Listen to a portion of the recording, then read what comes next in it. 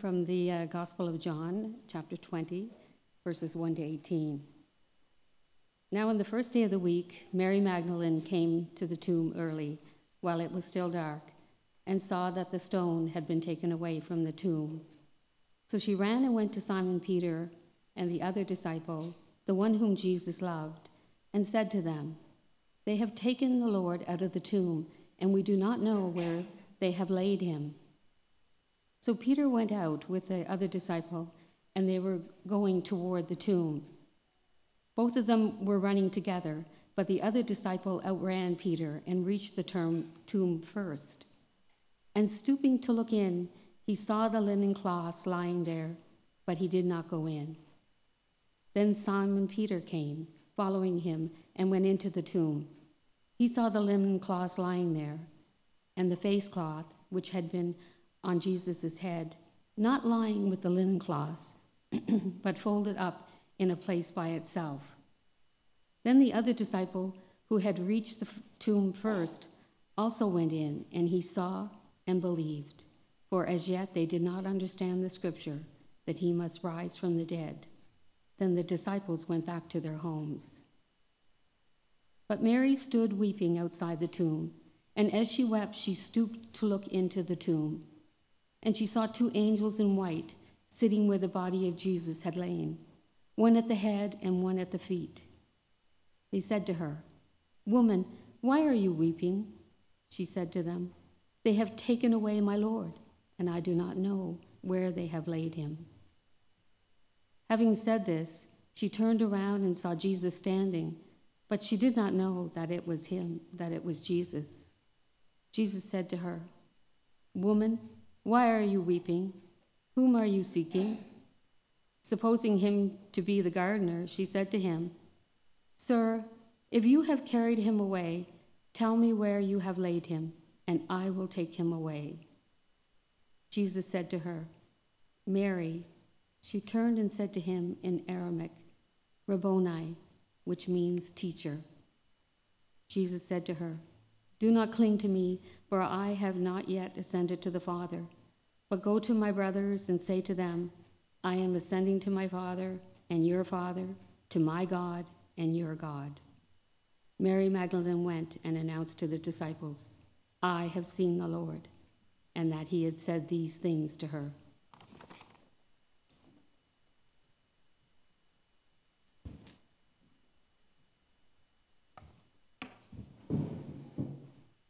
Good morning, church. Let me take a minute to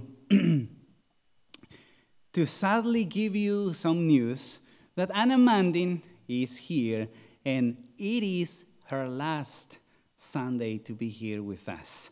And so we know that not just for me, but for all of us, she has been like a daughter, right? Coming and going to different places and homes and being treated as part of us family here at First Con. And so today, before she leaves, we want to pray for her. And I want to invite you, Anna Mandin, to come here. And Ana Patricia is going to be praying for her. And as we do so, we will commend her to the loving hands and caring hands and guiding hands of our Lord Jesus Christ. Amen. Start with a word of prayer this morning. Heavenly Father, we gather here today with grateful hearts, seeking your presence and coming to your word. And as we come into the message of hope in the resurrection of our Lord Jesus, we ask for your divine guidance. Open our hearts and minds to receive this message and grant us the wisdom to apply it in our lives. May your Holy Spirit fill this place with understanding and inspiration so we may carry the light of hope into the world. In Jesus' name we pray. Amen. Amen. In literature, authors have often written about the difficulties of finding hope in hard times or in difficult times. Albert Camus, a French writer who won the Nobel Prize for Literature, once said, "In the depths of winter, I finally learned that within me there lay an invincible summer." With more beautiful words, this man described what I have been thinking and saying since I came to Canada. Within me lay there an invincible summer. No matter how tough life gets, a part of us always clings to hope. And through history, writers, poets, and philosophers have considered the consequences of living in the shadows of despair. The absence of hope has profound physical and spiritual effects on humanity, casting a deep darkness in our souls. And in many ways, the Gospel of John is a journey through the darkness of human soul, the desperate thirst for meaning and the turmoil of a world that desperately needs a Savior. We have seen Nicodemus seeking answers under the cover of night in John chapter 3. Then we come to chapter 4, a Samaritan woman drawing water into the heat of the day to quench a spiritual thirst. And in chapter 6 in the Gospel of John, the disciples are in the middle of a stormy night and asking for some help in the middle of this storm. So, as we approach to the end of chapter 19 in the Gospel of John, most of the events leading to Jesus' crucifixion occur at night. Notice how it was at night when Jesus was arrested, when he was betrayed, when he was abandoned by his disciples. Darkness, night, and despair all points to our human condition without the light of Jesus. Even in the cross, the Gospel of Matthew tells us that there was darkness over all the land. While God was putting all his wrath upon Jesus because of the sins of the world, darkness covered all the land. However, John's declaring his opening chapter 1, verse 5, he says, "The light shines in the darkness." That's one of the first verses of the Gospel of John. The light shines in the darkness, and the darkness has not overcome it. This profound statement foreshadows the culminating moment that we are going to see in chapter 20. So as we arrive to this chapter, the darkness that symbolizes our spiritual emptiness and confusion continues to be the central theme in this story. The first thing we read in this chapter is that Mary Magdalene approaches the tomb while it was still dark. What a beautiful picture, eh? While it was still dark, standing before the empty tomb in the middle of her darkness, Mary Magdalene bears witness not only to the absence of Jesus, not only to the absence of Jesus' body, but also to the complete absence of hope for her. Now, It's not that Jesus is only dead for her, but now there is not even a body to mourn over. No hope. And notice the tone of her voice when she tells the other disciples in verse 2, they have taken the Lord out of the tomb, and we do not know where they have laid him. There is a sense of finality in her words. She speaks of Jesus as a dead man. Someone took his body. Someone lay him in another place. He is dead, and now we don't have the body. These words drive home the undeniable reality of Jesus' death. And now that his body has vanished, it only deepens the sense of hopelessness.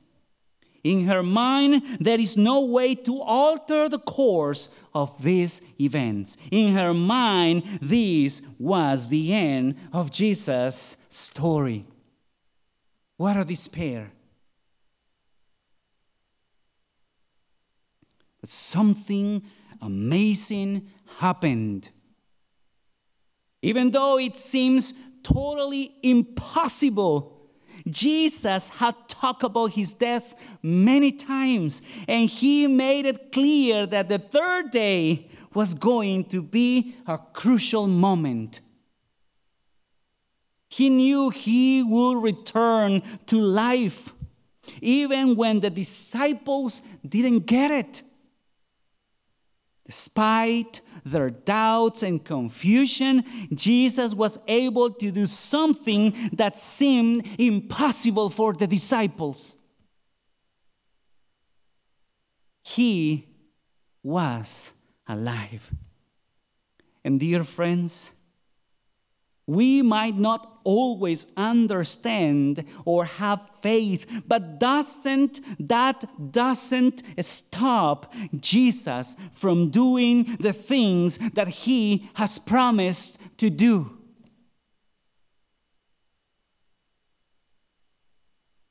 Doesn't matter. If you don't have faith, he will do what he has promised to do. It's not what we feel or what we think or what we believe. He is faithful to his promises. And there is the fundamental difference between the hope that the world believes in and the hope that is found in Jesus. The world perceives hope as the belief that things will improve and that we can change our reality through our inner power. However, true hope is rooted in what Jesus accomplished. Our hope is based on the promises that he made and continues to fulfill. That is our hope. Our human abilities or our inner power cannot provide genuine hope. But moving to the second main point in our scripture this morning, let us discuss how Peter and John responded to the empty tomb. We learn from verses 3 and 4 that Peter and John ran to the tomb upon hearing Mary Magdalene's account. They were running straight to the tomb.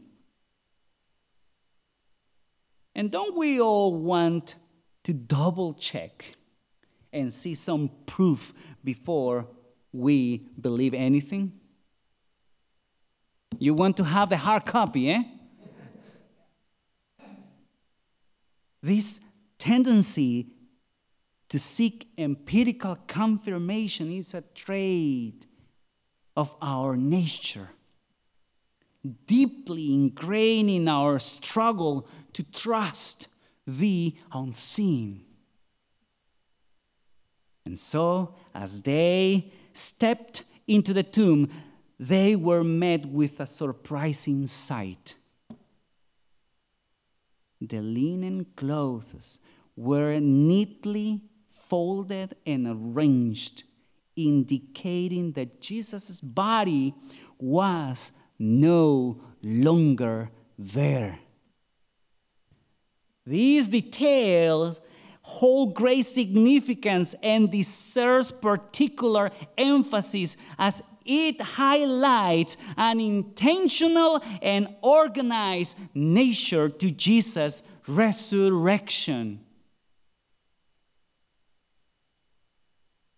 The absence of chaos and disruption in the tomb, along with the neatly folded linen, suggests that Jesus' resurrection was not a random occurrence, but a meticulously orchestrated event. There was not a possibility for someone to take the body and leave folded the linen there.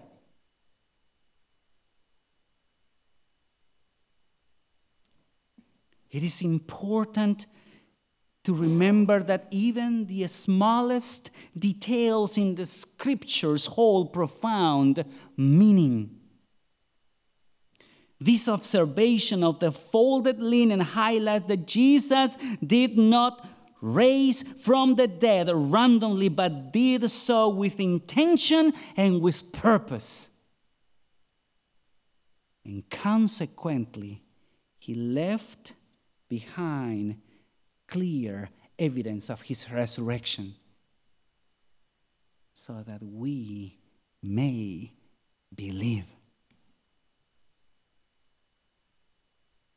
So as we move a little further in chapter 20, we read in verse 8, then, verse 8 says, then the other disciple, John, who had reached the tomb first, also went in, and he saw and believed. Even though the disciple did not have all the facts and did not fully understand the scriptures, we read in verse 9 that you see in verse 9, for as yet they did not understand the scriptures that he must rise from the dead. But even though he didn't understand all the scriptures, we read in verse 8 that he believed Jesus. He believed what he had told them before. John believed when Jesus told him, I am the living water. I am the good shepherd. I am the resurrection and the life. I am the vine. I am the way, the truth, and the life. No, he didn't understand all the Old Testament. But this is what John believed. And this is what ignites our hope in Jesus as well. When we hear his voice speaking personally, that truth sparks a flame of faith that leads us to a personal walk with the risen Christ. We do not need to understand the whole scriptures to believe in the resurrected one. It is a simple word from Jesus spoken to our heart and minds that could cause us to believe what he has done for us. And so we come close to the heart of this passage. The heart of the passage lies in Mary Magdalene's encounter with Jesus, which serves as our third main point in this passage.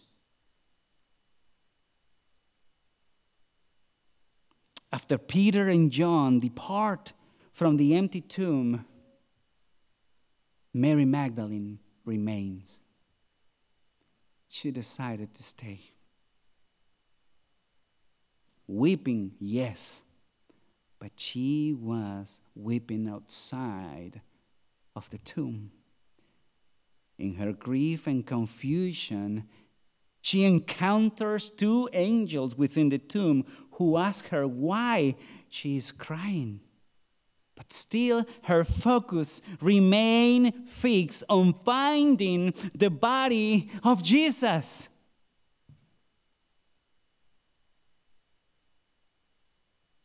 And it is here, in an extraordinary turn of events, Mary Magdalene turns around and sees a man she mistakes for the gardener.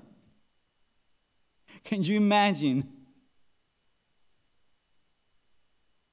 And she pleads with him, "Sir, if you have carried him away, if you have the dead body of Jesus, tell me where you have laid him, and I will take him away."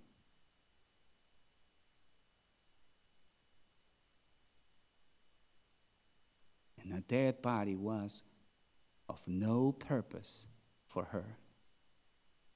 That was not what she needed. In her desperate search for Jesus, she does not recognize him because in her mind she's still looking for a dead body. And it is there, in that crucial moment, when the man who is Jesus called her by name, saying, "Mary." I can imagine saying that name with a big smile in his face.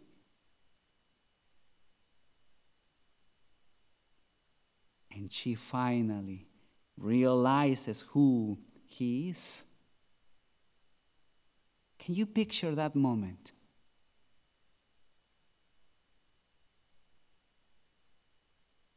Her sorrows transform into unspeakable joy.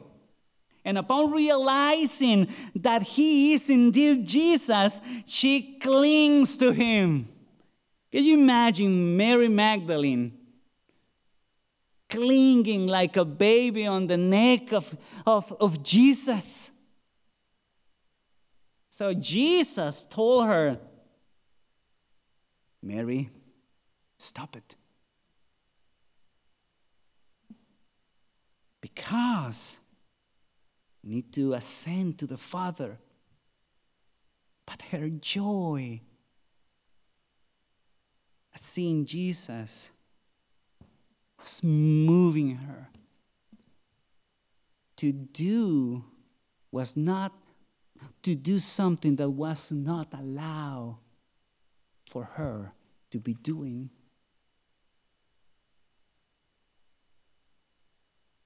And dear friends, I want to tell you something. Hope can come unexpectedly. And hope can come from unlikely places. However, real and eternal hope can only be found in the person of Jesus Christ. When we are at our lowest, in our darkness, and even when we are not looking for Jesus, it is Him who finds us and brings us true hope that will last forever. As we stand at the threshold of this hope, remember this: hope is not just a distant concept. It is a living reality. Hope is the resurrected one named Jesus Christ. Hope is a person. And because He is a person, He calls us by name. Mary, John, Peter, David, Nicholas, Matt, Douglas. Hope is calling you by your name.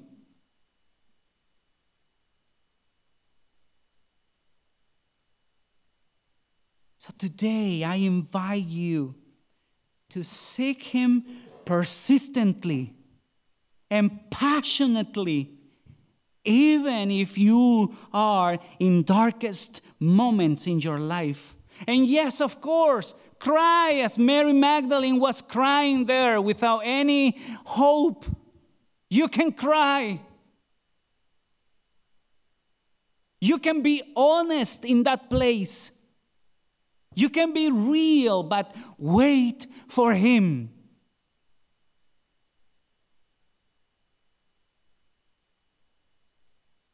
Because He will call you by your name.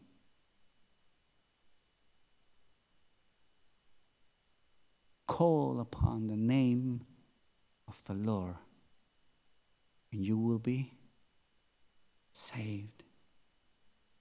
And when He finds you, when you hear Him calling you, do not keep this hope for yourself. Do what Mary did. She went back to the disciples. And what did she tell to the disciples? I have seen the Lord.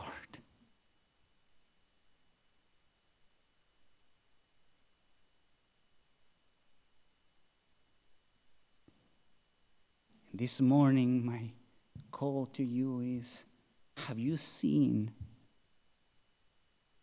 the resurrected one? Have you heard His name? Have you heard Him calling you by your name? If not, this is the morning. Don't leave this place.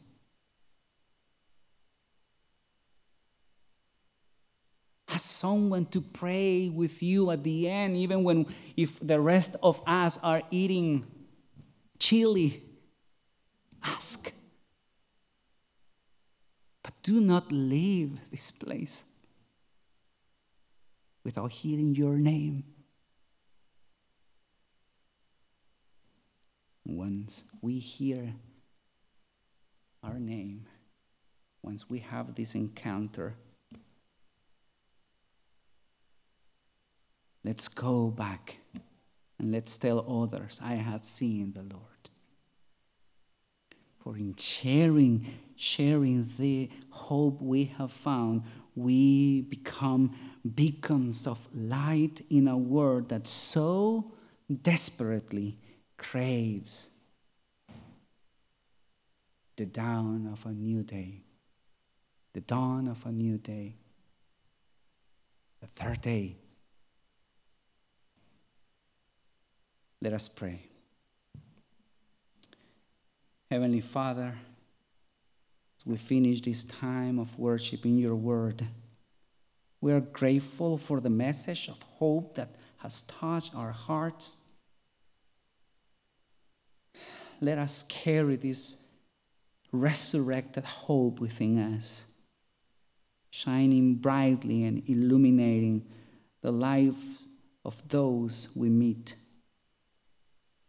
May our actions reflect the love and grace of Jesus as we become vessels of hope in a world that is hungry for you. In Jesus' name we pray. Amen.